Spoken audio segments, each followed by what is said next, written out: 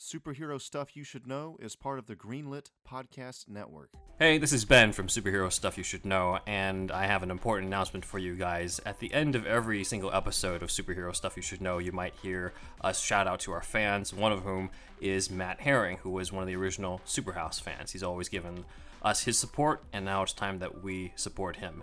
We've just recently found out that Matt has been diagnosed with stage 4 colon cancer. And as a cancer survivor myself, I know personally that there's a lot of emotional and financial strain that comes into that. His wife, Kelly, has set up a GoFundMe account at gofundme.com/F/Matthew-Kicks-Cancer039S-Butt.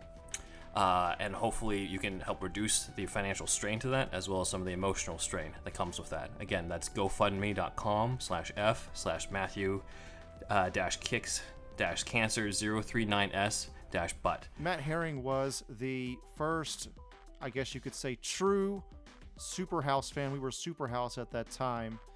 The first fan of this podcast and what we do here, and has always supported us, talked about us, and he's from a town close to where I'm from, and so we share that as well, and just a huge superhero fan, and nerd like the rest of us, and now he's going through that, and if you could donate just at least any amount of money to that link that Ben just said, that would be truly appreciated. Just hang in there, Matt. You'll beat this thing soon.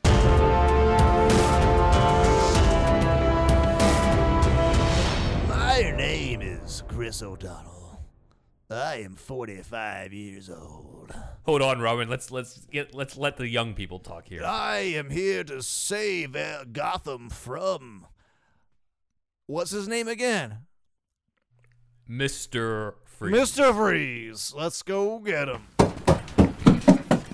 Freeze, we're here to stop your plan to freeze over Gotham. Oh, you'll never stop me, Batsman. I plan on freezing over all of Gotham now that I've got all my bright and shiny diamonds and put them in this big ray thing on the tower. What the fuck do you call it? The planetarium. Ah, yes. I put all the diamonds in there and I'm freezing all of Gotham. First Gotham, and then the world. And then I think after that, I will somehow have enough money to cure my wife of McGregor syndrome, stage 4. Hold on a second. So your plan to save your wife is to freeze over Gotham and then the world, and then you said you would have enough money to help your wife out. Yes, that's right. Is that correct? You've got it. You're very smart. You are definitely the world's greatest detective.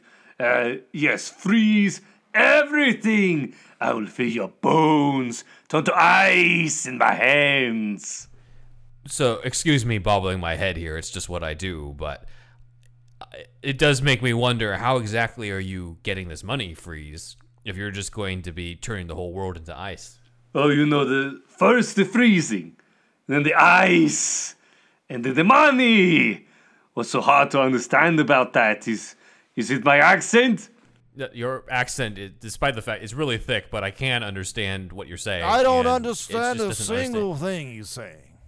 I'll get you your hearing aid later, Robin. What is he saying? Is he a Nazi? He's not a Nazi. That was way back. You know what? Just put the hearing aid back in your ear. Okay, but no, I can't believe I forgot this. Okay, continue. Okay, so, Mr. Freeze, there's just no connection between freezing the world and getting money for your wife. Couldn't you just, I don't know, start a GoFundMe or something? I never really considered that or thought about it. I just figured Gotham City is cold-hearted, like I am. Do you think they would really go for this GoFundMe thing you're talking about and maybe, help out my wife? It's not just Gotham City. It's an international thing. You could raise money that way. Just set up a website. I could even help you.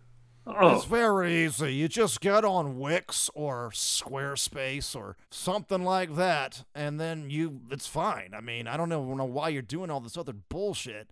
It's like, fucking put down this gun and pick up a fucking keyboard. Fucking you piece of shit. What are you doing with this freezing shit? I And that's coming from a senior citizen, Robin. I know coding and shit. I took coding by Carly Kloss. She was a Victoria's Secret model once. well, This is actually true. I suppose I'll take advice from this foul-mouthed old man dressed as a little boy. And I was a highly respected scientist and decathlete before my accident, so maybe the whole working on the computer thing is not that far-fetched and it's still in my wheelhouse. I would take you more seriously, especially with the accent, if you weren't wearing those fucking polar bear slippers. Hey, I like to be comfy. You don't know what it's like running around in this big metal tin can suit all the time with the hoses and the LED lights. It's just very uncomfortable. Sometimes I like to just relax a little bit in my cute little polar bear slippers and my rubber robe that looks kind of like a shower curtain. I'll take what little comfort I can get from this cold, icy world. I think we're going off track here. Mr. Freeze, I think we can set up a GoFundMe for you, and that'll help save your wife. Bruce Wayne can also make a donation that'll be very charitable, and you do not have to freeze the world. I don't even know how you jump from this to saving your wife, but this is not going to do shit for your wife, quite frankly. Yeah, what he said. All right. You've melted the heart of this evil snowman, and I think that now I'm going to follow your advice and make a GoFundMe page. Use the internet to my advantage instead of just getting in arguments with preteen boys when I'm trying to play video games. Got to use it for good. Good for once. Yes, good. By the way, I could use a cure for stage 4 McGregor syndrome. My butler has it. You would be able to help me, right? Oh yeah, no problem, but I got these 2 little vials of shit in my wrist here in my suit. Let me open it up for you. Oh, there we go. I don't know why I carry it around with me. You think this would be something important I keep in the vault, but you know what? I'm going to tell you right now that you can take 2 and call me in the morning. That's a good one. What is he saying?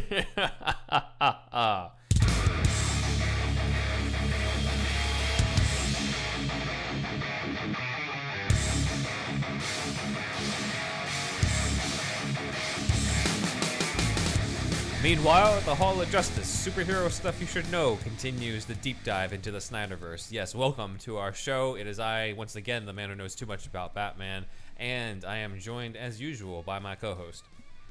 'Tis I, everyone. We begin a new journey, a continuation, if you will, or a possible continuation into the Snyderverse. Yes. It's Andrew. And we couldn't go into the Snyderverse of Zack Snyder's Justice League without another Zack. It is Zack Brown who is with us today.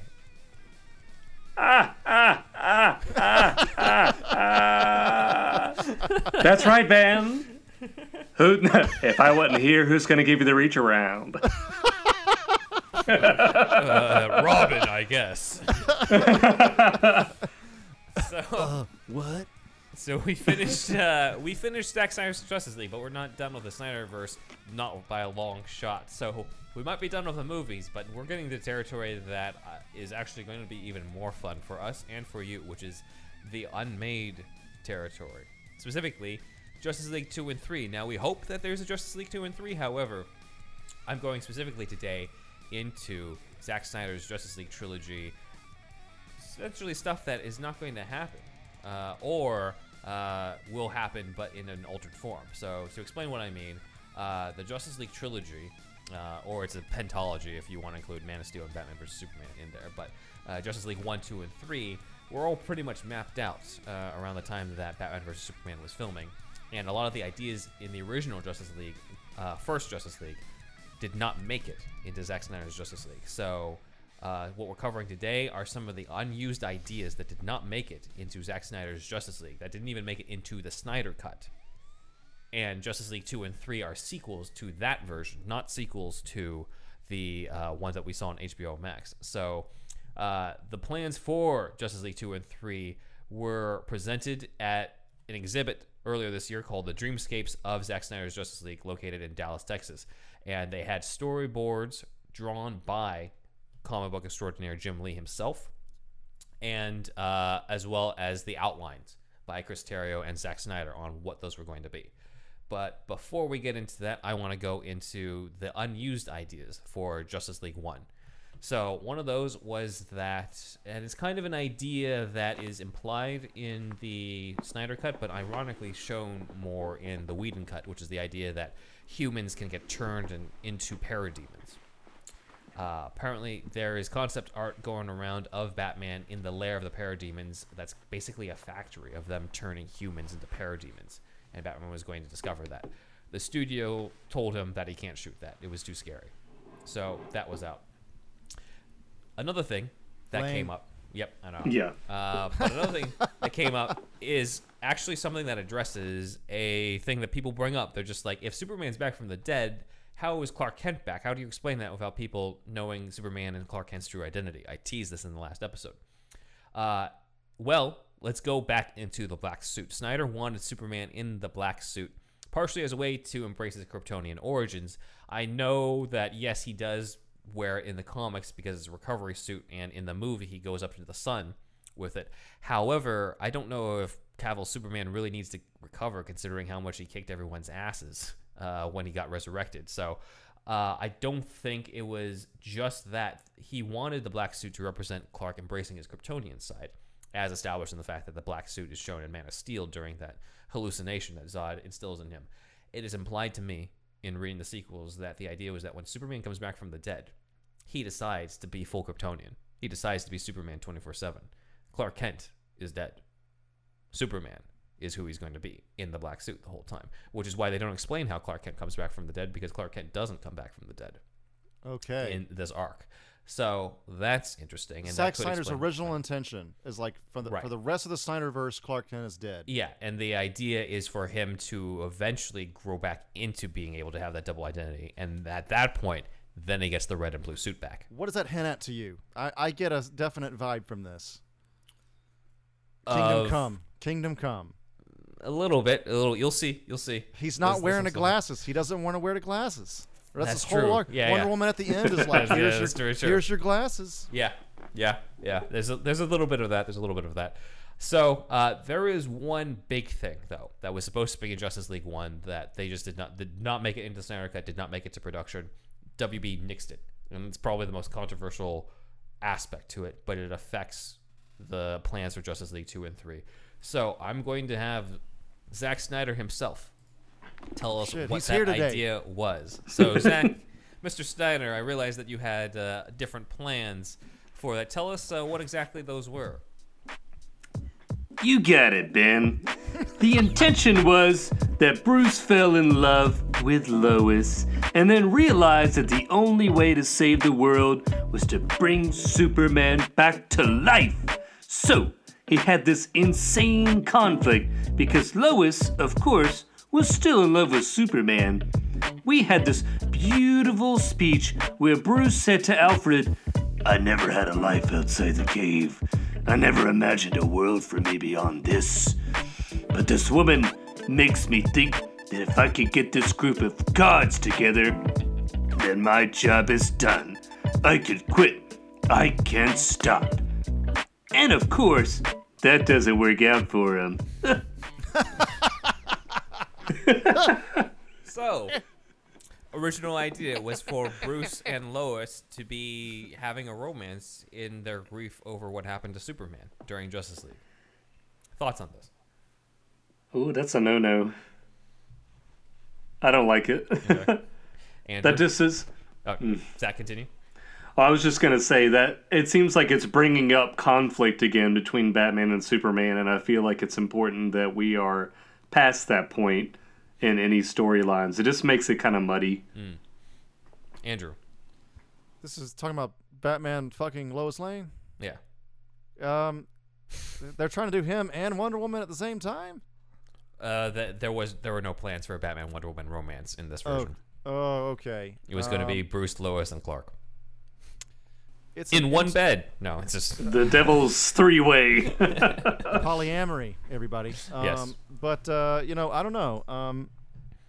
That's probably happened in the comics before, I would assume. I mean, it happened in the Bruce Timm verse. Oh, but yeah, that's right. That's right. you know, that's at a different point. So I think this is fascinating, honestly, because it's like it does create more of a dramatic impact on a personal level for Bruce to bring Superman back to life, outside of the obvious one in the Zack Snyder's Justice League, where it's like if we bring him back to life, it might waken the Mother Box, which will then alert Steppenwolf, type of thing. So it is fascinating. I'm partially glad it's not in it. However, it does lead to some interesting stuff in the sequel. So this does lead into other stuff that I'm glad to go into, which is in Justice League Parts 2 and 2A. It isn't even called Justice League 3.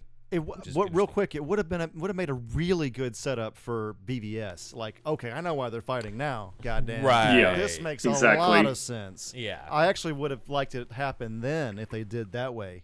You know, let's talk about some fucking, relatable ass conflict. you Right. know? So, but yeah, no, instead it happens afterwards, and he, decides to end his relationship with Lois and bring Superman back to life, which then leads into Justice League 2 and 2A, as it's weirdly called. So, this was put together again by Zack Snyder, Chris Terrio, and the art for the storyboard was done by Jim Lee, and it was all done on these like whiteboards and stuff. And this is what it is. So I'm just going to read it off because they're short enough for us to go into. Quote, although originally pitched as one film, we believe the character arcs of our heroes and villains, along with the epic battle with Darkseid, which unites the League, the world, and the entire DC universe, warrants 2 more films.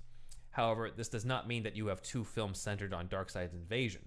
Rather, Justice League 2 would be a very grounded, personal, and character-driven film that would follow the Justice League both together and separately as they mend old wounds on the road to becoming better and stronger heroes, while Lex Luthor recruits a league of his own. So this is actually what Whedon was hinting at in the post-credits A sequence. league of his own. He's gonna have a baseball team. He's y'all. going to have a base, yeah. He's going to set up a stadium. 30-year-old reference. He's at going to this give them point. uniforms.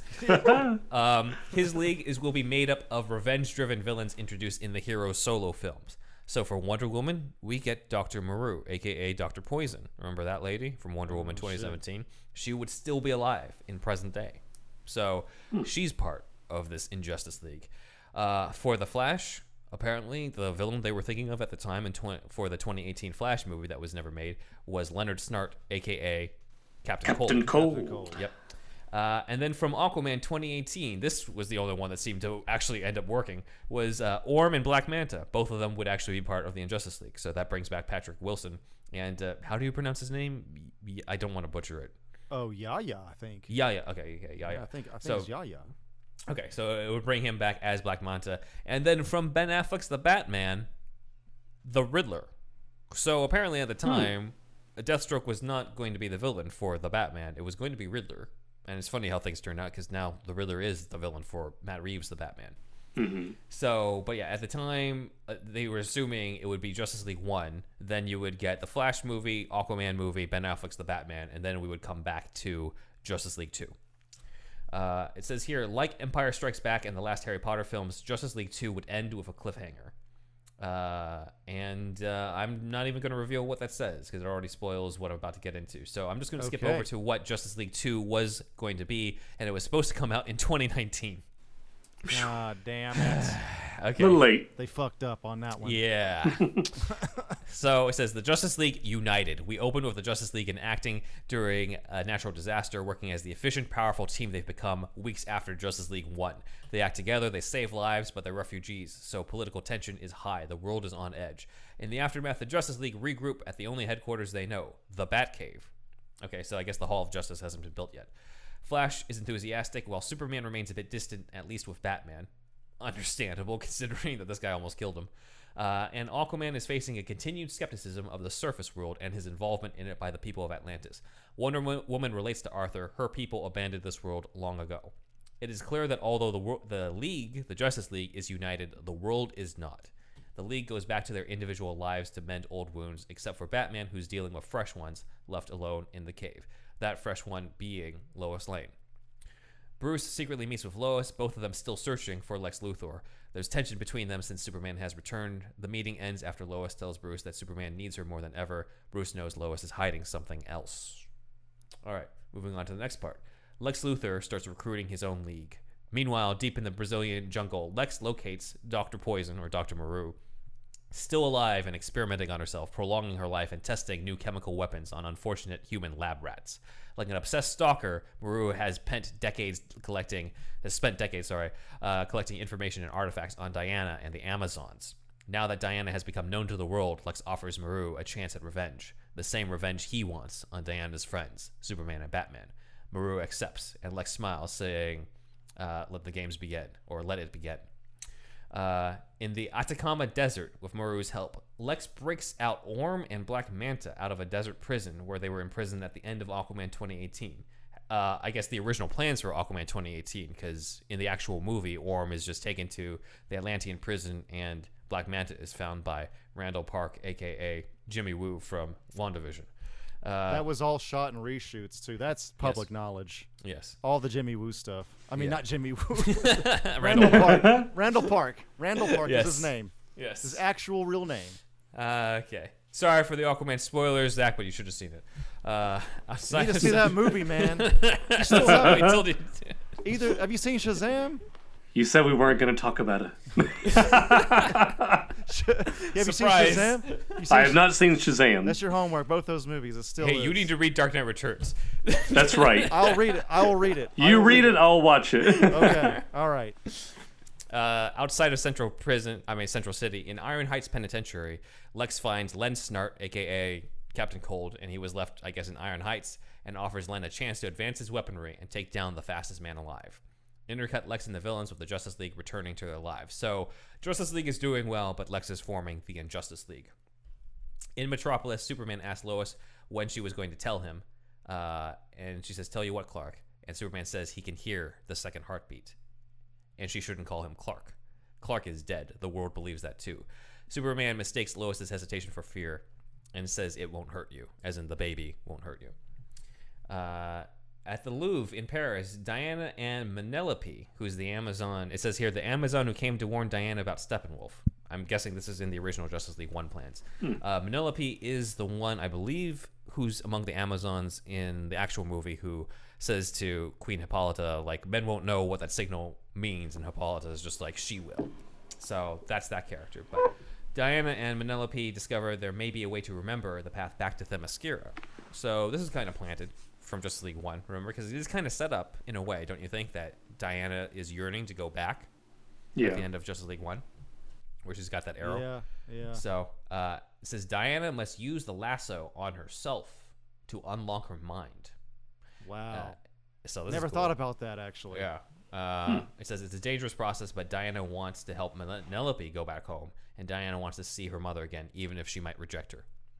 So this is interesting stuff to set Wonder Woman on a path for. So Diana puts the lasso on, and suddenly she's overwhelmed by visions. In the beginning, they're wonderful. For the first time in over a century, Diana sees her home, soaring over the island. She sees the Amazons and finally her mother, but then her visions grow dark. Diana sees herself as the god of war. Now, Ares is gone because of the 2017 Wonder Woman movie, but I guess we have a replacement, right? We have Diana potentially becoming the god of war. That's cool. She sees herself as the god of war in the battle with Superman, and as she kills Superman, Diana cries out. That's cool. Manelope frees Diana from the lasso. So now Wonder Woman's seeing visions in this version. She sees a nightmare vision.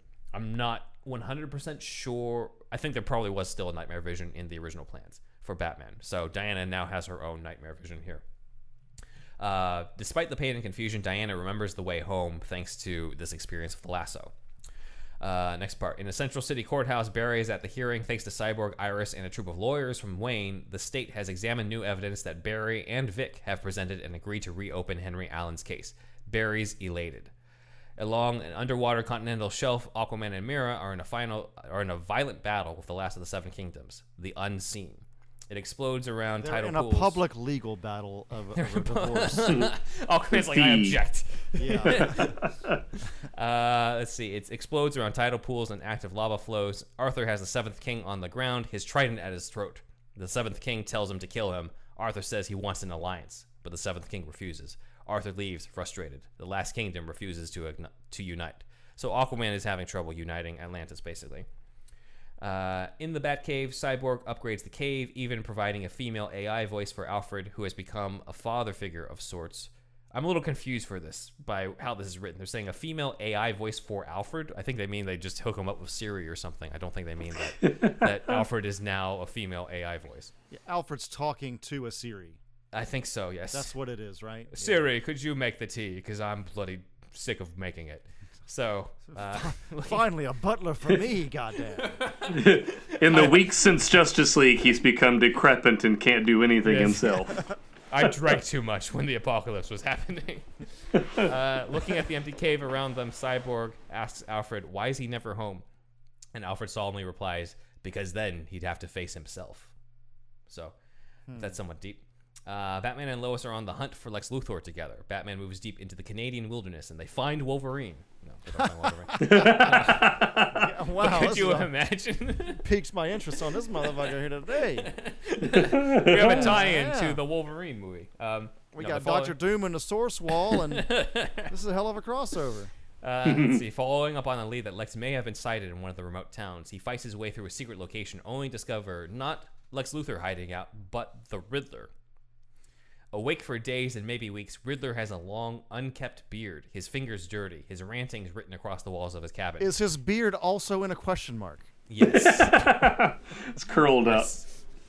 And Jim Carrey is back as the Riddler. That's for sure. That's all Oh, I shit. want. I want Jim Yeah. Carrey back. Really, if they bring back Alfred Molina and shit for He's got the Spider-Man, beard. Yeah. for the love of God, please bring back Jim Carrey for this fucking Yes. multiverse shit. Honestly, I think he's at a good age to fight Affleck. Because, like, Affleck's already, like, 40-something, you know? Dude, Yeah. it would be so cool. I'm so down.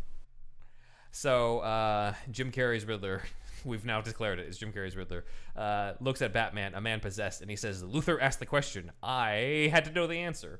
So, he's got something going on. Lois is also on Luthor's trail. She located Dr. Maru's lair in the Brazilian jungle. Lois writes everything in a journal, keeping it offline and private. She grows pale as she realizes who Maru is and what Lex might be up to. He's forming a team of his own.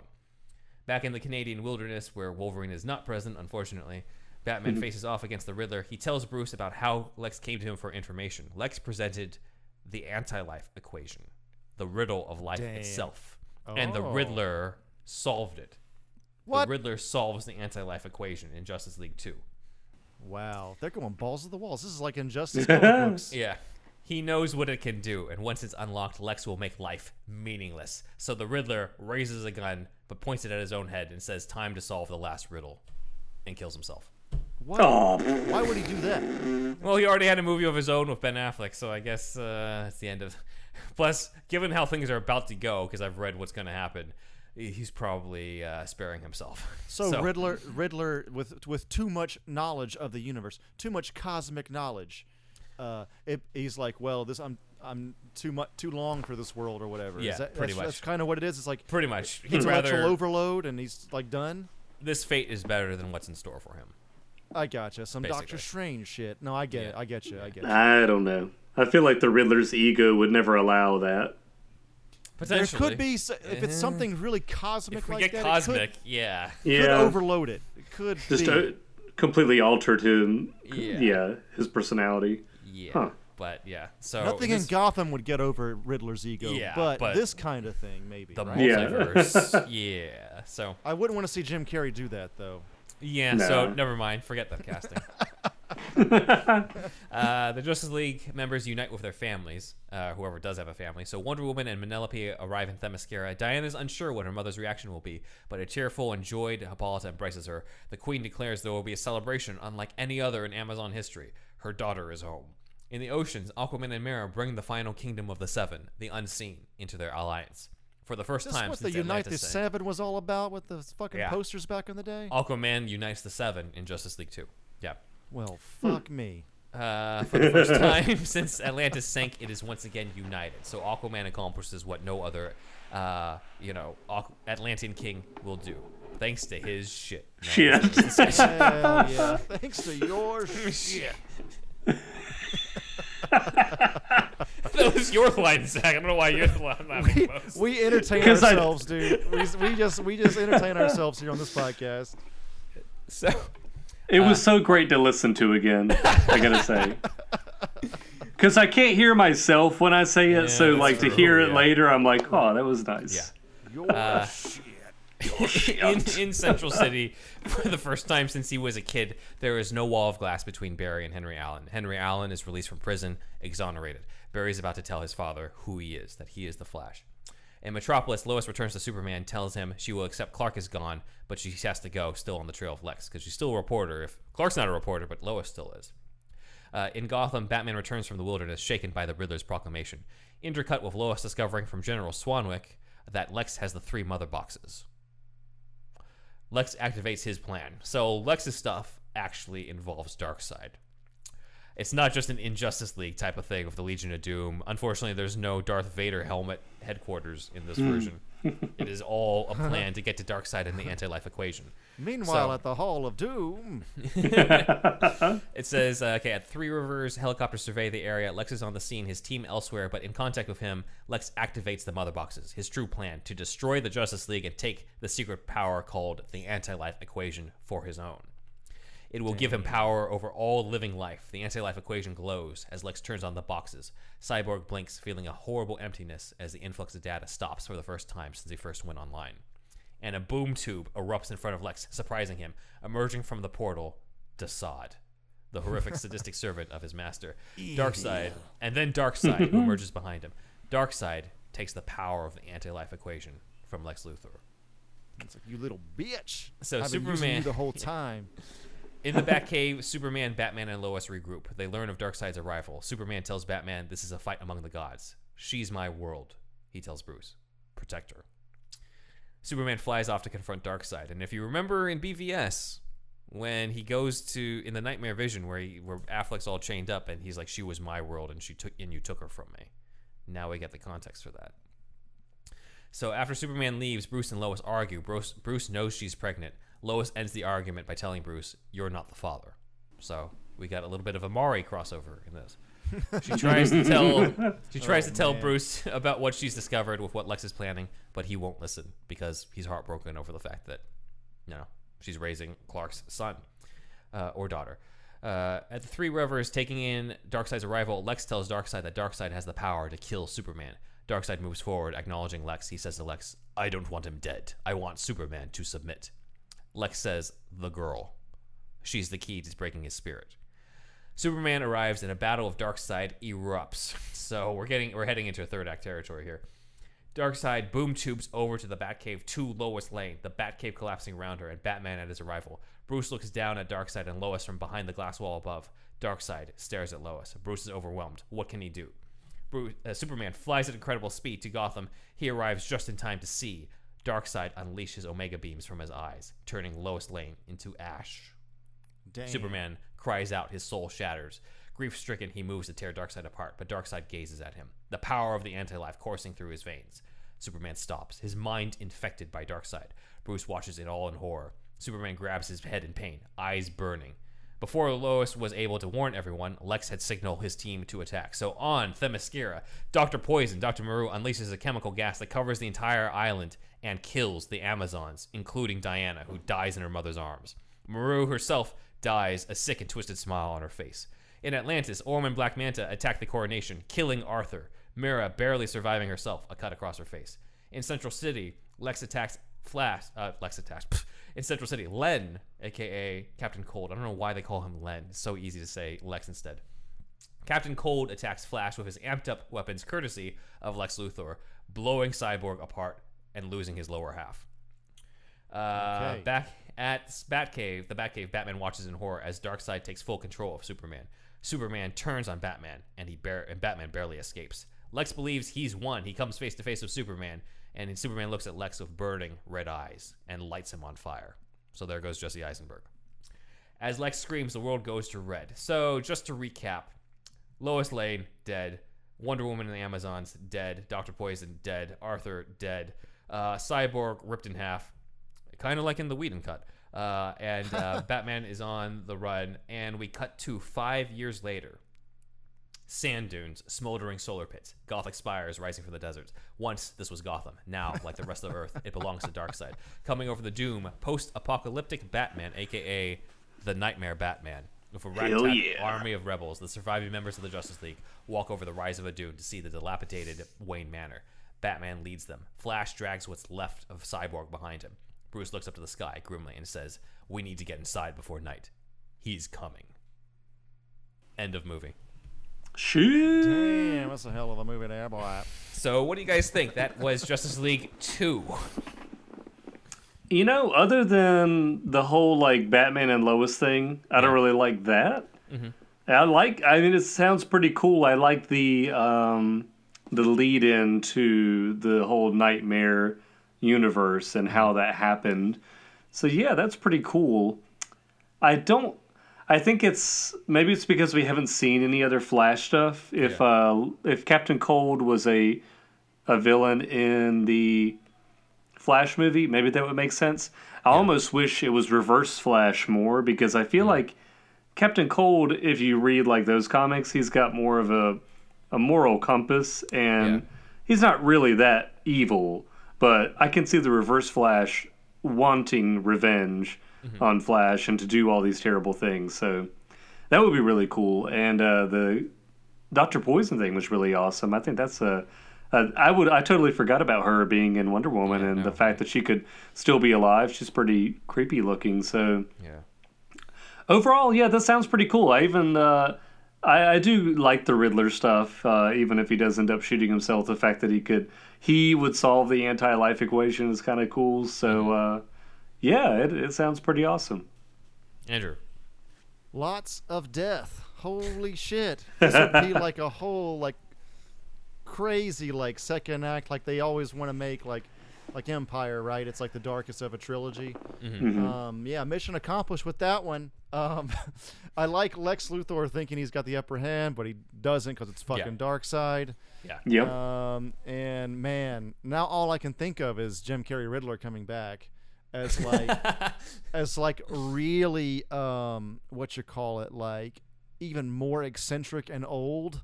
And then it would be interesting to see him like actually kill himself in that in that way. I could accept that, I think. And I guess this is different. Like a lot of the Amazons already die in Justice League 1, right? In the Zack Snyder cut. Yeah, but I mean, fall they off have that whole cliff. Yeah, but they have that whole army charging at Steppenwolf. Oh, so there's still some survivors. Oh, that's right. There's a ton of survivors, yeah. There's a ton of survivors. So even more of them die. They're definitely like an endangered species at that point. Yeah. Yeah, it's fucking nuts. It's balls to the walls. It's cool, it though. is, I yeah. mean, shit. I mean, you know, at this point, after seeing Zack Snyder's Justice League and the 4-hour cut and everything, Yeah. just let him do it, man. Just let him fucking make even though all the beans have been spilled, only the super nerds like us have really read the shit. So just fucking even I haven't read it because I fucking wanted to wait for you to say it in this podcast. Yeah. So, but you know, like, even if a lot of it's like spilled, they could still do it. They'd also have to change a few things, so I just wanted to note, like, some of this stuff doesn't quite match up to the vision that we saw in Justice League 1 that Cyborg gets. So in that version, Wonder Woman is like dead and on that funeral pyre, and it looks like there are other Amazons alive at that point. And then you got Darkseid, you know, skewering Aquaman in Atlantis. So that seems a little different versus Lex using the Injustice League to take them out.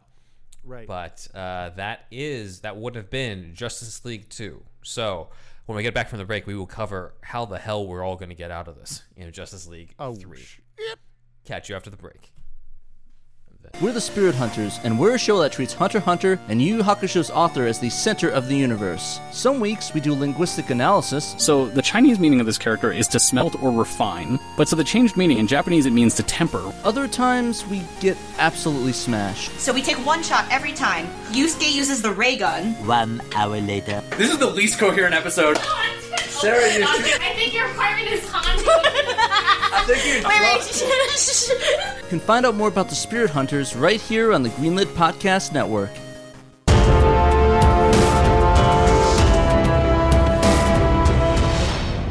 Hello, Damien. I'm here for Batman. I found new information for a case. Is he somewhere around here? Hal Jordan, how's it going, man? Bats is out fucking taking a shit or something. Let me take a look at that and lift up my cape real quick as I lift up my arm to grab it.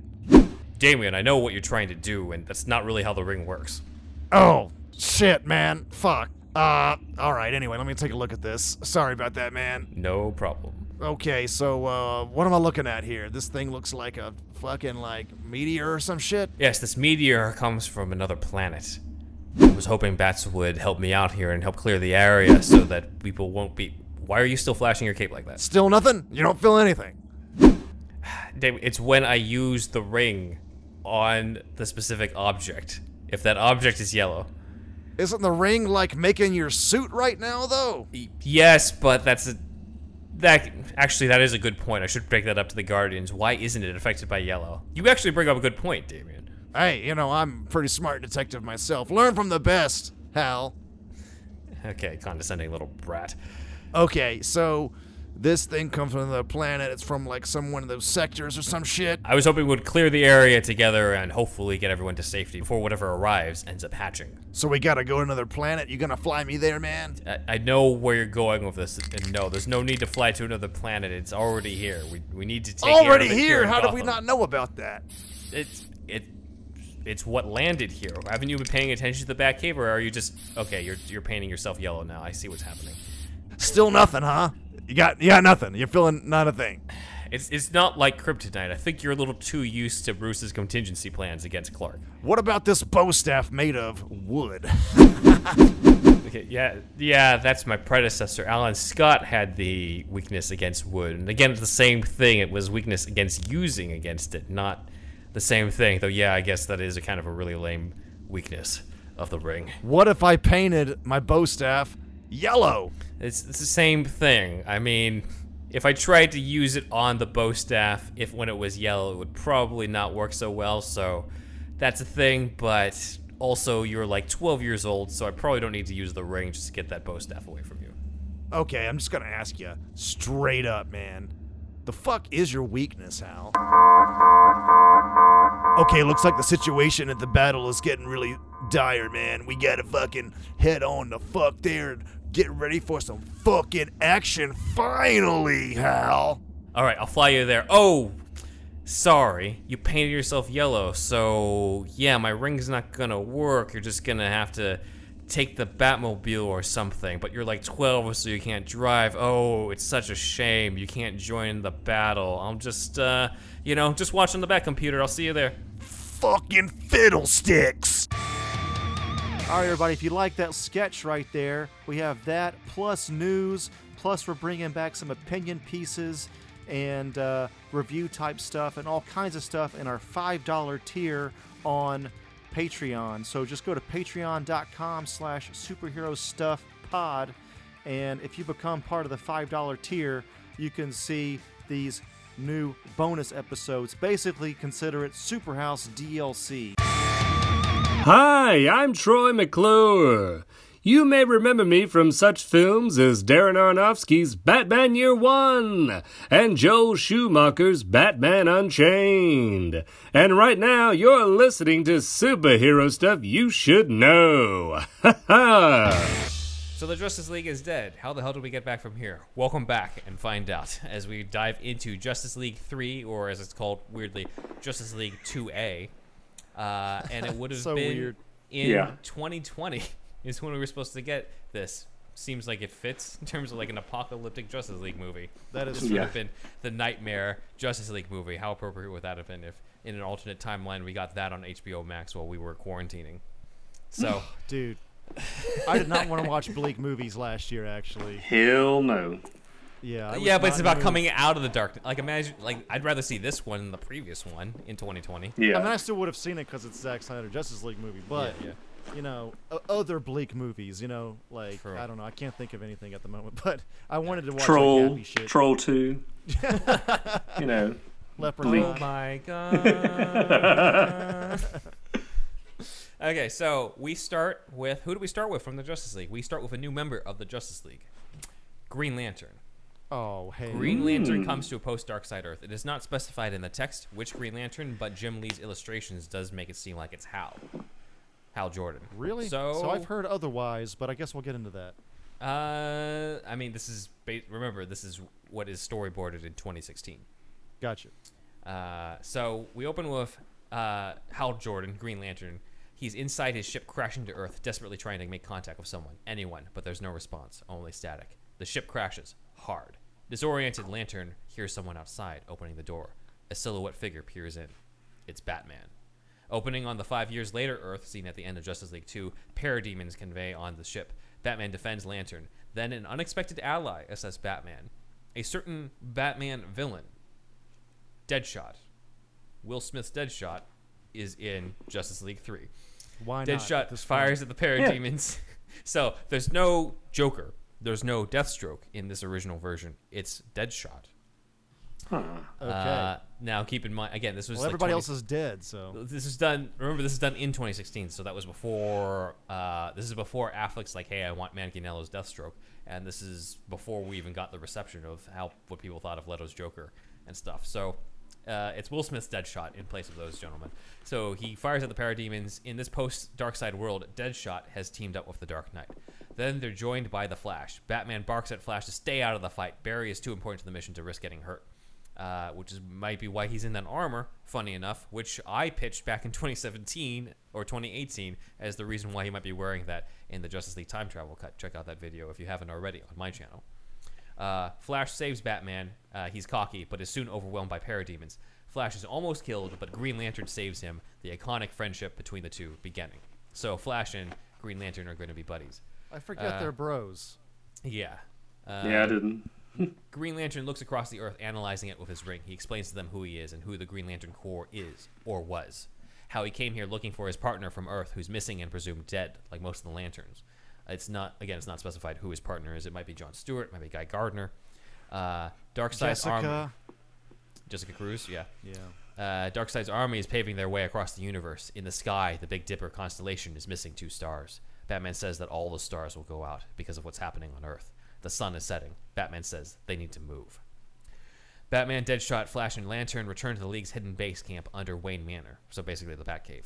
Mara joins them walking to camp across the desert with Arthur's trident slung across her shoulders carrying 2 buckets of water, which is true to what we saw in the Nightmare Vision in Zack Snyder's Justice League.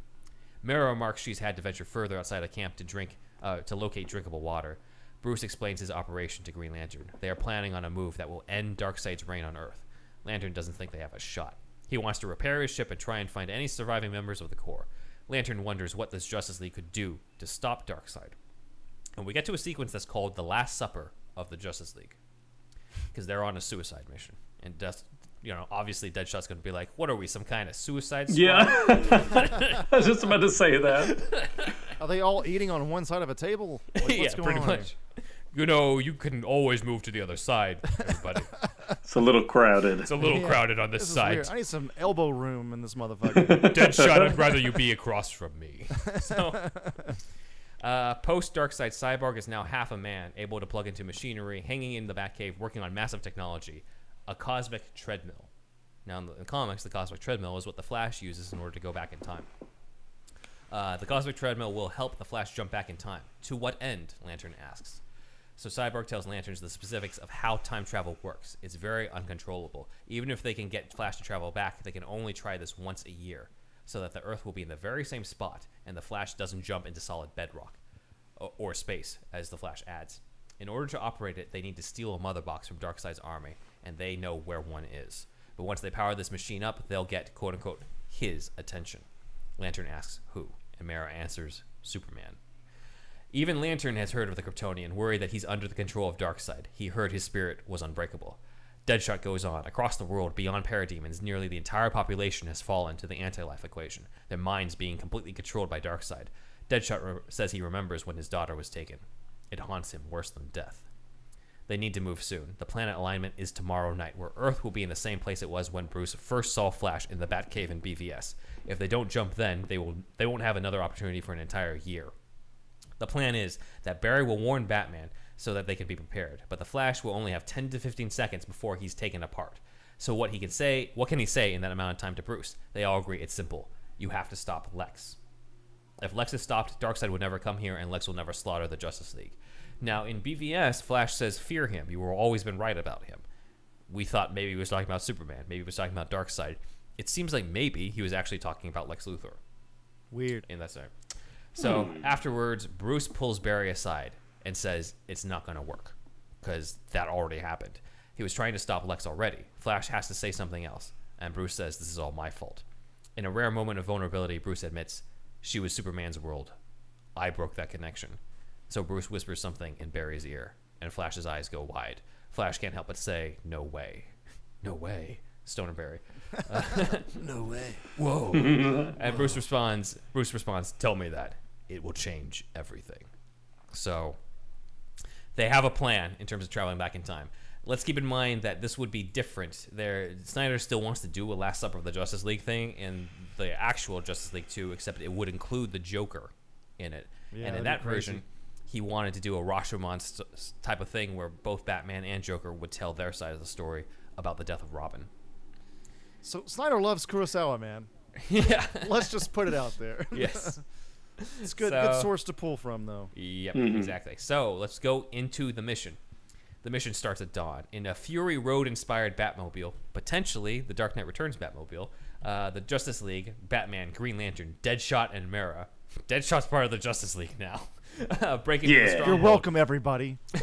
A cathedral swarming of anti-life controlled people, Darkseid soldiers, human priests kneel at the mother box. This is trippy. Batman says as soon as they get the mother box, Superman will be aware of them. Back at the Batcave, Cyborg and the Flash are preparing for Flash's jump. Cyborg makes it clear that the Flash won't have much time. He needs to deliver the message before he crumbles into nothingness. So again, Suicide Squad. Everybody's going to die. But if Barry succeeds, it won't matter. None of this will ever have happened. Batman and the others steal the mother box, then make a dead run back to the cave as the Flash and Cyborg prepare for Barry's jump. Superman is in pursuit. So now it's Superman versus the Justice League. Nightmare's Superman specifically. From a tower, Deadshot fires a kryptonite bullet at Superman's back, but Superman dodges it. Well, shit. Batman asks Deadshot over the comm what happened. Deadshot tells Batman, this better work. This better save my daughter, as Superman flies to the tower and kills Deadshot. Mera tries to remove water from Superman, just like what she did in Steppenwolf to Zack Snyder's Justice League. Fat chance. Superman crushes her. Green Lantern fires his ring at Superman, but he sends his corrupted heat vision into the ring. The ring explodes. Corrupted heat vision. So Nightmare Superman heat visions Green Lantern's ring. The ring explodes, taking the Lantern's arm with it. So there goes Ryan Reynolds' arm. If it's Ryan Reynolds. Cyborg does what he can against Superman as Flash prepares to jump. Just after Cyborg activates the machine, Superman tosses him to the Parademons and they tear him apart. That's the end of Cyborg. Finally, it's Batman facing off against Superman. Full circle. Now it actually is an evil Superman that Batman's fighting. The Flash runs hard on the machine, seconds away from the jump, and Batman is armed with the kryptonite spear. See? Now it's back, and now he actually has to use it on Superman. Superman turns around and impales Batman with it. Whoops.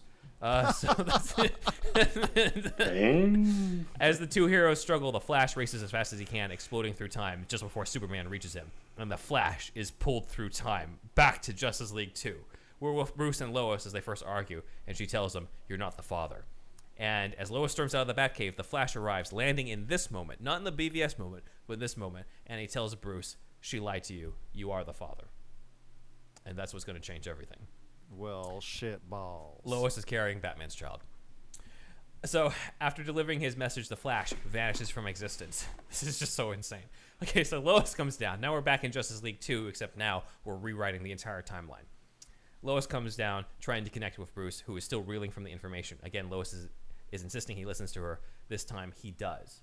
She tells him Lex has a plan to take out the Justice League. Working together, they discover his attack plans against the League. Suddenly, Darkseid's boom tube opens, water pouring into the cave again. Darkseid looks at Lois, Bruce looking down from behind the glass again. But this time, Bruce goes into action. Smashing through the glass, he throws himself in front of Darkseid's Omega beams as he moves Lois out of the way. I'm assuming he's wearing the armored Batman suit from the end of Justice League because he's struck by them crying out, but he survives. But he's, wounded by them.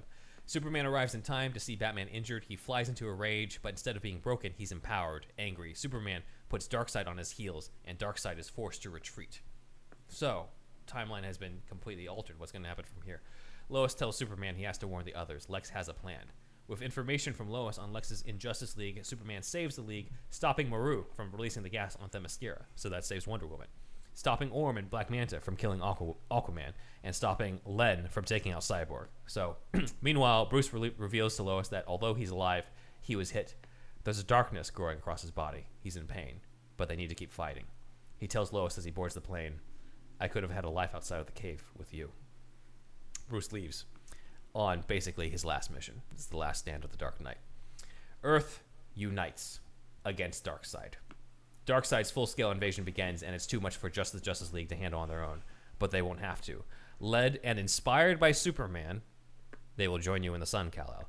The countries of the world come together. Armies, air forces, navies. Wonder Woman and her mother lead the Amazons off Themyscira to join the war. Guess what, Darkseid? You were defeated years ago, centuries ago, by the union of everybody. We're back. So now it's Superman leading everybody. Wonder Woman leading the Amazons. Aquaman pleads to the Seven Kingdoms, declaring there is an eighth kingdom, the surface world, and they must be allies, not enemies. The Seven Kingdoms rise to join the Amazons on the surface, and the entire world becomes a Justice League. In the Lord of the Rings... This is one hell of a fucking third act. This is third act, right? Tell me this is third act at least. This is the finale to this entire saga. This would have been the last Snyder movie. This is the end game, as you will, of the DC EU. Right. In a Lord of the Rings-like finale, the history of the three armies that first battled Darkseid echoes today. The world of men, the Amazons, the Atlanteans, and as the battle continues, Green Lantern joins the fight, along with the alien Green Lantern Corps. This is where you bring in Kilowog and Tomar-Re and all those guys. It's the entire DC universe together for the very first time. And the entire Smallville cast shows up in hoodies. the ninth kingdom. Tom Welling shows up in the suit. That's right. Finally, he's like, I'll do it for Zack Snyder. It's the entire DC universe together for the very first time on a scale unlike any that's ever been seen, battling to save the world together. During the battle, there are sacrifices. Hippolyta dies, saving her daughter, proud of what she's done. Hell yeah. So that completes that arc. The Flash is able to move so quickly he masters his powers, existing in two places at once. Unstoppable, he takes out an entire army himself. Cyborg is able to overpower the Mother Boxes, taking control of them and triggering a chain reaction that destroys them, weakening Darkseid. It is ultimately a dying Batman who sacrifices himself to save the League and the world, destroying Darkseid.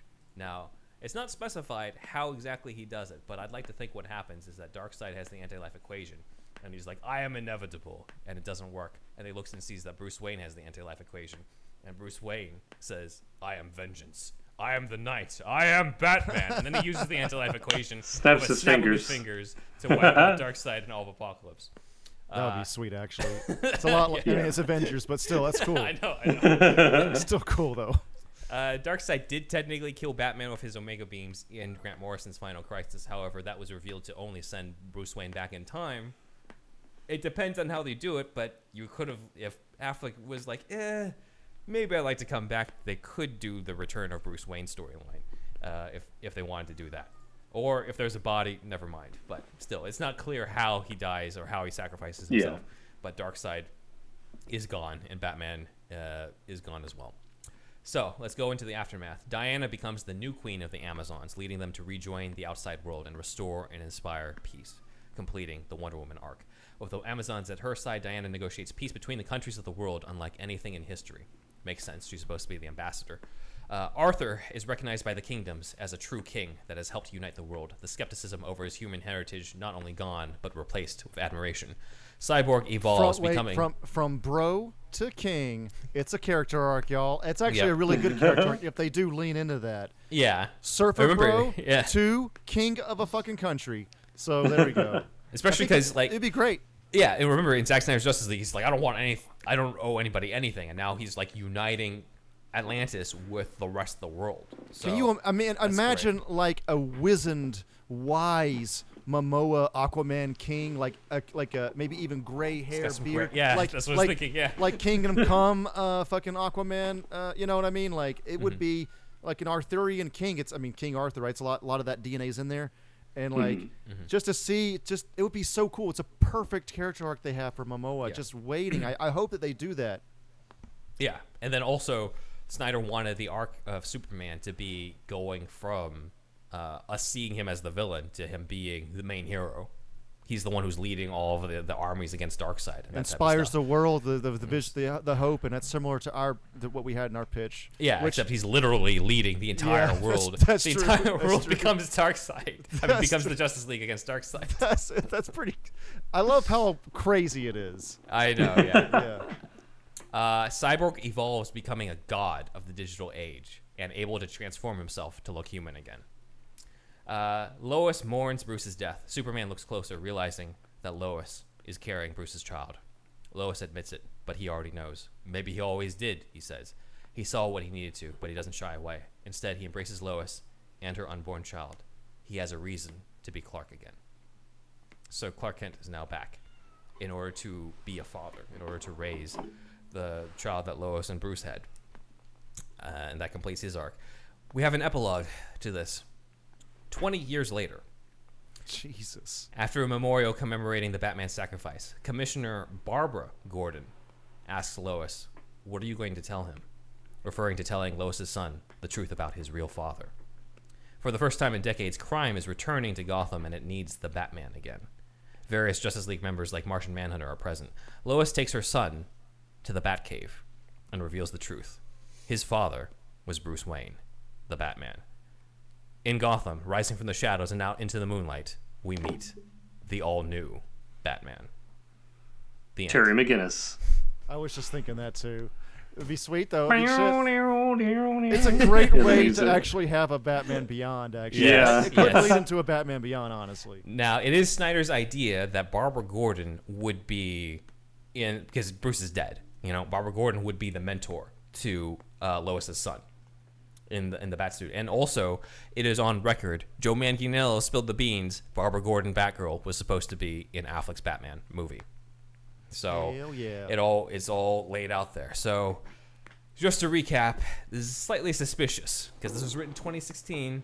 I'm just going to say it. We had a movie where almost half the Justice League dies, and then the next movie, 5 years later, they use time travel to help solve it. That ends in a major fight with all of them united against them, and the billionaire playboy superhero ends up being the one to sacrifice himself to kill Darkseid, or to kill the big bad. So, just saying, it's a little close on it. Very interesting though. So, Justice League 3, holy shit! What do you guys think? Phew, that's a lot. I think that it does sound really cool. I definitely don't think that audiences in 2016 were anywhere near ready for this. And you said this was supposed to come out in 2020. It's supposed to be last year. I think as an alternate timeline, it's just hard for me to imagine audiences really being ready for it because of the reception for Batman versus Superman and then Suicide Squad and all that. But it's really cool. I like the idea of playing out with the whole, nightmare universe and how that really got resolved. I still don't. I mean, I guess if it is going to if the crux of the universe is going to hang in the balance of Bruce having a child with Lois, then sure, just go for it. But it's really weird to me. I do like that it's very specific in that Superman is not evil because Lois dies. Superman is evil because he doesn't have the will to not succumb to Darkseid's anti-life equation. That makes more sense to me.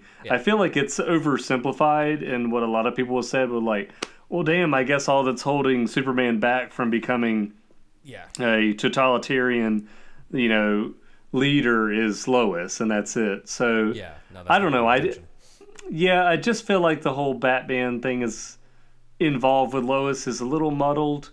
I feel like there's other ways around that, but other than that, I really enjoyed quite a bit of it. And the whole world kind of coming together to fight Darkseid is interesting. I feel like you never see that in any other superhero movie. It's always seems like the superhero battle is taking a place away from civilian life, pretty much.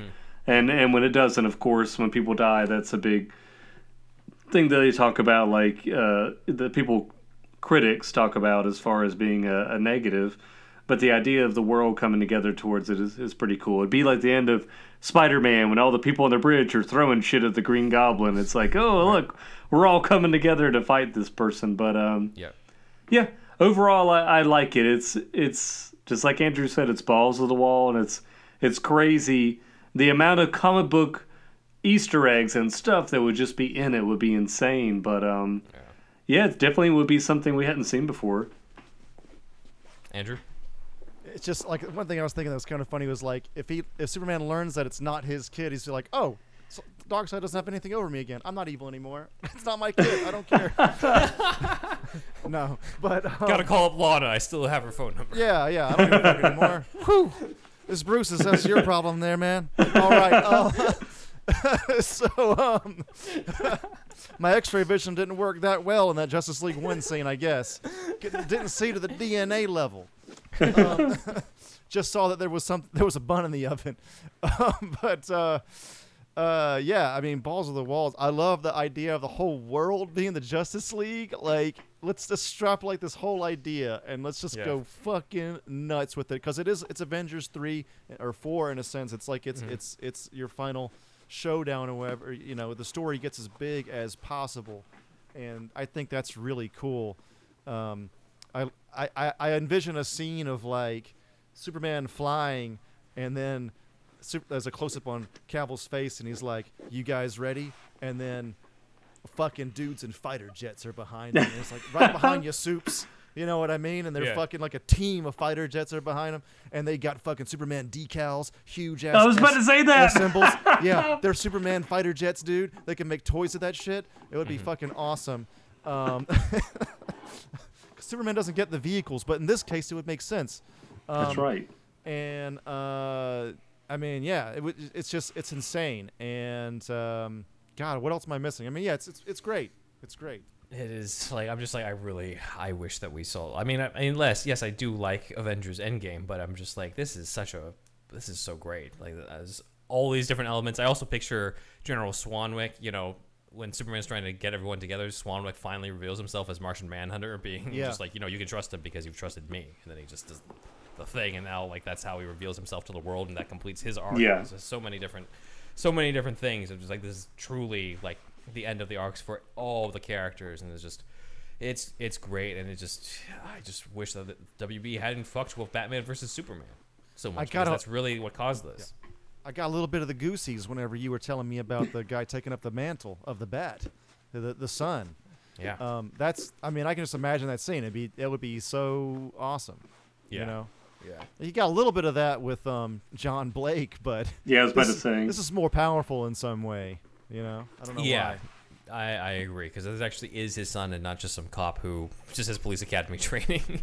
On this is actually right. his son that was raised. It's his son who's raised by Superman.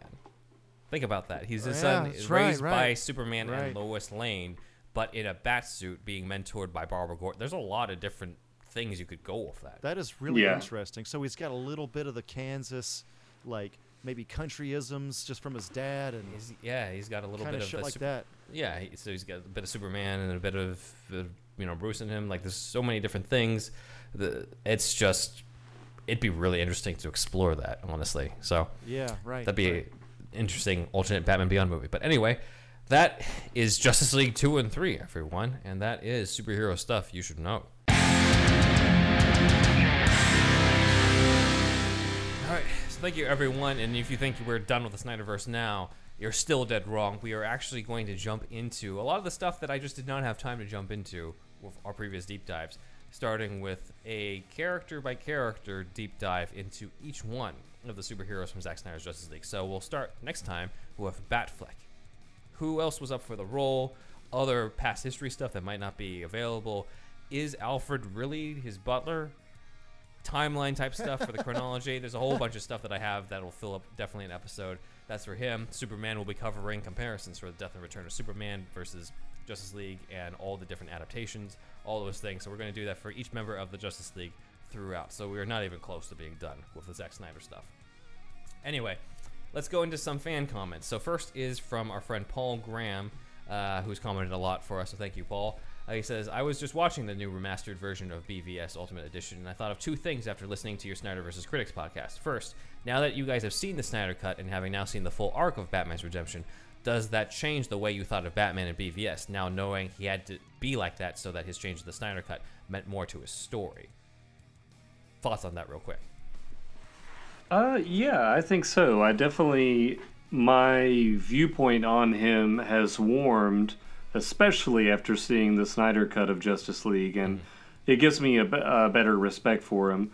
That's difficult to say because we have a more fleshed out understanding of what his character arc actually is now. So retroactively, yes, I can go back and understand why they made the choice, why Zack Snyder made the choice that he did to portray Batman in that way.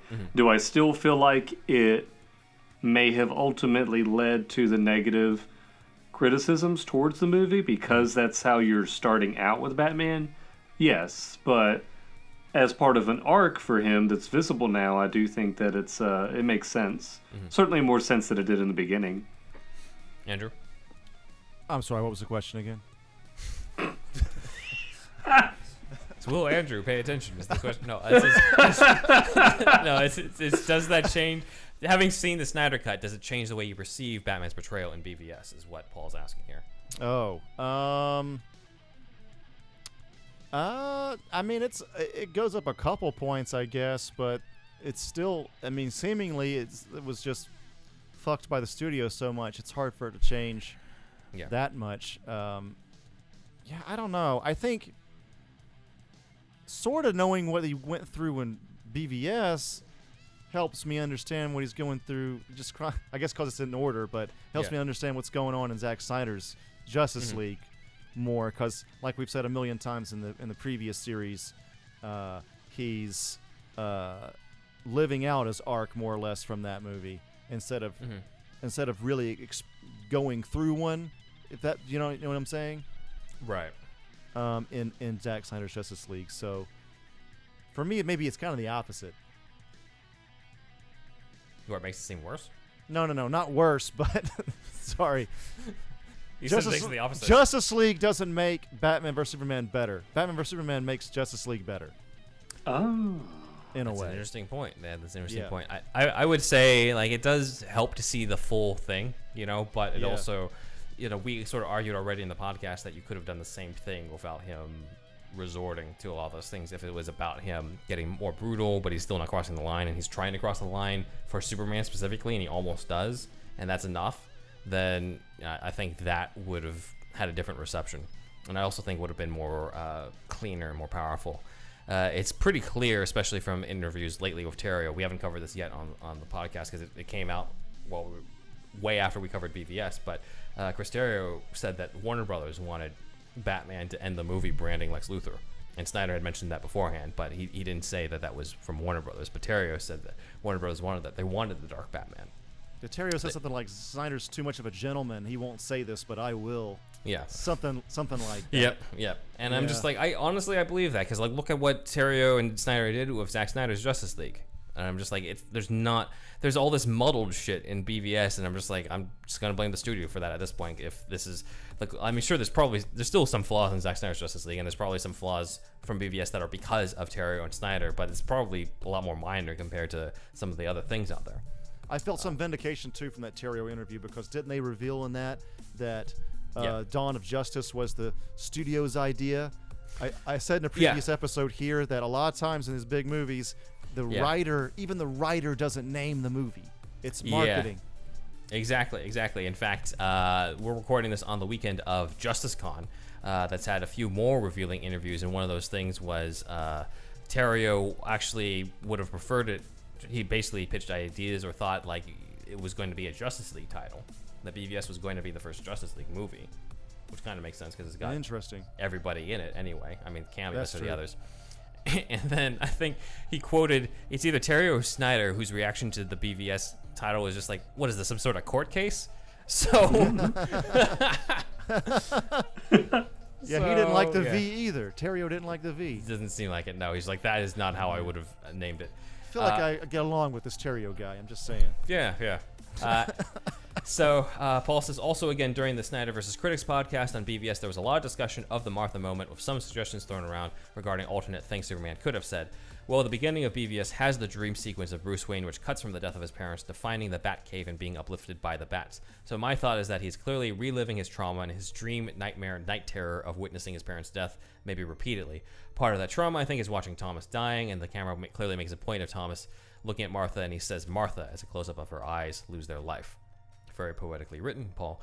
Bruce was witness to this, so the Martha moment actually makes sense in that Superman says it as it is his mother's name, which triggers Bruce's trauma that makes him stop. Okay, so it may not have been executed that well, but if I think of the Martha moment like this and link it to his father saying it as Martha dies in his dream, then it does really make sense. I would love to hear your collective thoughts on this. I mean, I don't think we really disagree with that. Zach? No, that was definitely the point of him filming it that way, I think, just to have a connection there with Thomas Wayne saying the name. Like the commenter did say at the very end, though, it may have not been executed very well, just like we discussed. Yeah, I think our issues was more on why Superman jumps to that, saying it that way, just for plot convenience to trigger Batman into backing down. Yeah. I think that's the main issue there. That's why Andrew was just like my mother, because like that makes more sense for Superman to say. And as I said, like the Martha, yeah, exactly. Some fan theories are just like maybe Clark knew and he knew that as a tactic. I'm just like, that's not set up at all, though. Like it would make more sense if they did, but it's not set up. So Paul finishes off saying, again, well done with these podcasts. I look forward to them each week. Damn. Thanks, man. And I'm halfway through the old George Miller Justice League podcast you reposted, which is great because being an Aussie and a Mad Max fan, it's really interesting where he would have gone with this version. So right. Awesome. Walter the Wobot is back. He wanted to reply to our talk about Child of Dreams. So he says, in reply to Andrew's comments that I made on Child of Dreams, first of all, thanks for replying. I mean, we reply to you all the time, Walter. So thanks, man. And for providing all of that excellent insight. When I said that I thought that Child of Dreams was the first Batman book written and illustrated by a Japanese artist in Japan, mangaka, I guess is the term for it. Thanks again, Andrew, who says. I was directly quoting Asamiya himself in an interview he did in Japan while still working on the book. Exact quote is as follows, quote, "This is the first time any Japanese artist has done original work for DC on a Batman comic. I often hear this from my American friends and fellow artists. There is so much pressure on me." Rereading Kia's comment in light of what you said, Andrew, it seems possible that either he wasn't aware of Jiro Kuwata's work or that he was simply unknowingly repeating a falsity held by his friends to demonstrate the pressure he was feeling at the time.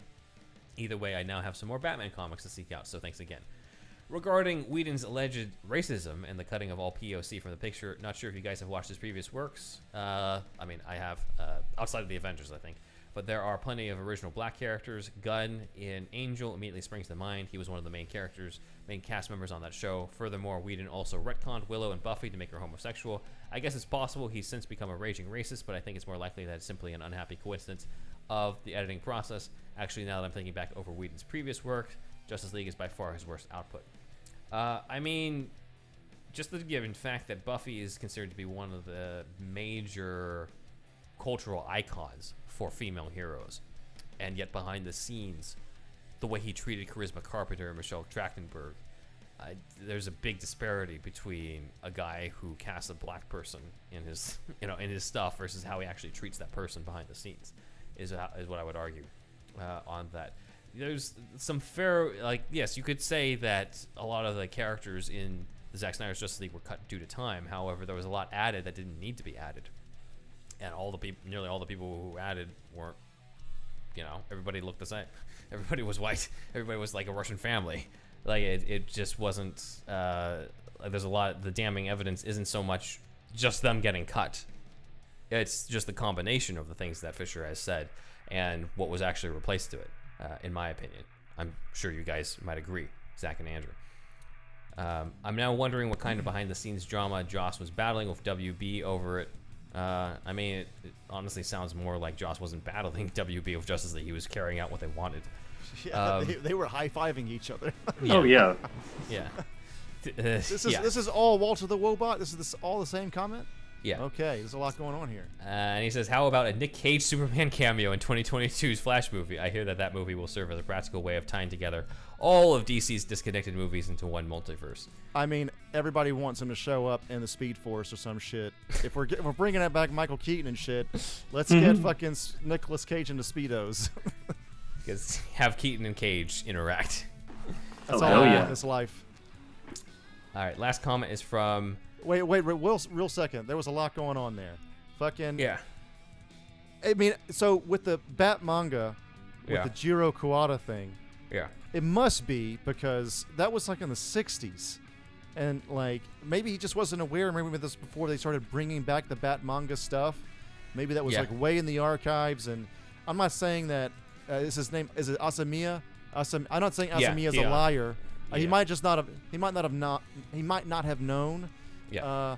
So, I think that's a possibility. You know, whatever. I mean, it's cool that they allowed that even in the '60s. That's awesome. So DC was aware of Japanese manga culture, even then, which I think is pretty cool. I wonder if Marvel had anything similar. I always thought X-Men would be kind of cool in a Japanese context, even though they wouldn't have the race relations stuff really the same way, but they could work something out. What else? I think it's a possibility that what's his name? That Whedon might have just kind of subconsciously by accident maybe just taken out most of the people of color in that movie. But it's just weird that he just didn't notice, like, everybody I've cut out is a person of color. Like, I don't know. It's just, even though there's a chance that it could have been kind of innocent, even if you started out innocent, there should have been a moment where you're like, you look back on that before the movie comes out, or before you start shooting your reshoots. Like, maybe I've cut out too many POC here, you know, or I don't know. It is kind of it might be an interesting or innocent oversight, but you still should have noticed it was an oversight at some point. That's what I'm trying to say. To me, just because when people first pointed this out on Twitter years ago, I think that was before Ray Fisher came out, I was just like, I don't know, that's kind of a stretch, because I think that evidence alone is not enough. You know, because just like we knew Iris was the first we knew. We knew Iris was cut like way before the movie came out. I remember that. Yeah. And I'm just kind of like, I was skeptical as well. And then Ryan Choi as well was revealed through Vero, so that was also another thing. But then it's just like, I don't know. And then I think because of all the stuff that Ray Fisher's brought up, it's kind of like, okay, now it makes sense. Right. And you know, maybe it wasn't deliberately there, but like to me, that's like one of the weaker parts of the argument. Fisher's accusations have a lot more damning stuff than just like, oh, these people were cut. You know, it's not just them being cut; it's about how people were treated on that. Yeah, and then all the people like Charisma Carpenter and everything. It's just a lot piling up here. I mean, the evidence pile is being stacked. Yeah, and then we covered in a Patreon episode about Joss Whedon's wife, as well as a stunt team that worked on Buffy and stuff. It's just a lot of a mess. All right, last comment is from I'm not going to pronounce this because it seems like random letters, but HRAEFN. Rafen? Anyway, I found your amazing channel too late to leave a comment about this on your Batman Forever videos, and I know this is a long shot and you probably will never see or read this comment. Think again. But I feel compelled to ask if you guys have ever heard of the Red Book edition of Batman Forever. I swear we talk about it in the Batman Forever. I think you do. It is a remarkable fan edit of Batman Forever that uses cutscenes, footage, and attempts to restore the original, darker, more gothic, more fleshed out version of Batman Forever before Schumacher was ordered by executives to make it more kid-friendly and campy. I acquired this cut of the film, and now I cannot watch the theatrical cut of it anymore. It's a totally different film and far superior. It still has a lot of problems for sure, but it's a tantalizing taste of what could have been. I highly encourage you to get your hands on it and watch it. I would love a deep dive into this specific cut of the movie as well as a review. I love what you guys are doing. I'm a recent subscriber and adore all your content. Cheers. Thanks, man. Thank you. That's awesome. I've seen the Red Book edition. I feel like it does a little too much with the color grading and a little too much with trying to inject alternate music to it. So it feels like a fan edit to me. It feels a little too fan edity for me to sort of see it as like a new version of the movie, as opposed to like my favorite is called the work print edition, where it's just literally putting the deleted scenes back in and using scores from other scenes over it, so it almost sort of seamlessly. It's not perfect because of the fact that you're still missing certain scenes to set up that major Batcave scene, but it's a way better. I think it's a better version than the Red Book edition. I think personally, on that. Nice. Hyphen, we do have access to another script for Batman Forever. Now, I haven't read it yet, but if there is enough stuff, then we could revisit it and revisit Batman Forever sometime this summer. So stay tuned for that. Hell yeah. I'd be down for it. Any Batman Forever talk. Jim Carrey, have your Jim Carrey Riddler come back for that sketch. That's right. Oh, man. Yeah, you already got the green light right now. That's right. All right, on to you, Andrew, on the shoutouts. Oh, man. Thanks, everybody, for those comments right there. And then also thank you to our Patreon supporters, who are Shasta, Leom O, Super Inframan, Douglas P, Dan D, Aaron Willett, Nick Noah, Asger's Web, Jeffrey R, Eric J, Sketchcraft, sorry we forgot you in the last one, put you in this one from now until eternity, Scott V, and our other supporters, Sparkageddon, SDCT Productions, Robert Schumann, Kooky Noms, Matt Herring, Elijah B, Shamrock Balls, Ian H, Walter the Wobot, John Wells, and Rye Guy. Please join the Shasta Army. That is the $1 tier, patreon.com/superherostuffpod. That's how you can get in our shout-out pool, our group of shout-outs. And then also the $5 tier, you will also be in the shout-outs, but then also get the extra show, whole extra show every Friday, where we do a deeper dive into many a subject. Please check that out. We're promoting those all the time on the Instagram. Well, basically, Ben is doing that, and I'm just watching. But no, I edit the shit, I guess. Okay. It's kind of a big deal, yeah. Yeah. Okay, forgot about that. All right, so superhouse.redpubble.com is one of our stores where you can buy our merch. Illustrations by Wolfie, if you remember him. He's did the Bin Man and the Indeed Wizard illustrations. You can get merch for that. Also on TeePublic, tpublic.com/user/superhousepodcast5000, and Threadless, superherostuffpod.threadless.com. Get all your merch there. Please leave us a review on iTunes. Also, please record a little audio for us on your phone and then send that to superhousepodcast@gmail.com. Also, we'd love for you to animate some of our sketches. That would be fucking sweet. Just please put hashtag superhero stuff you should know podcast on the corner somewhere in the video itself. That would be the best way to do it. But yeah, if you want to animate those sketches, fucking have at it. It'd be awesome. Just let us know. Yeah, I'm Thunderwolf Drew on Instagram and Twitter.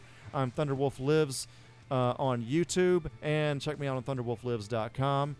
And that is it, Ben. You can follow us on Twitter at SuperhousePod, and you can also follow us on Instagram at SuperheroStuffPod, which is how we met Zach. You can follow my personal Instagram at BenJuanWriter, as well as my son, my kitty cat's Instagram, Alfie Pennyworth Cat, where he wears a bow tie. He is my cat butler, and I work for him. The website that I have is benjuanwriter.com. My YouTube channel as well is linked in the comments below. I mean, in the description below. And you can also check out, I have an upcoming children's comic called Earl E. Bird that you can check out at the website earl-e-bird.com. Over to you, Zach. Instagram, TikTok, YouTube, Zachary Jackson Brown Art. All the same name. That's right. And you can find me on ZacharyJacksonBrownArt.com. Are you dancing on TikTok? I really want to know. No, not yet. I haven't got that booty desperate. dances on that thing. Andrew, when you read the Dark Knight Returns, then Zach will do the booty dance. I will. Okay, I guess I unlock the universe after I read that comic. That's right. The anti-life equation.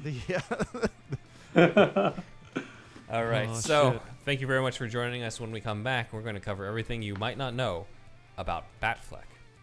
See you then.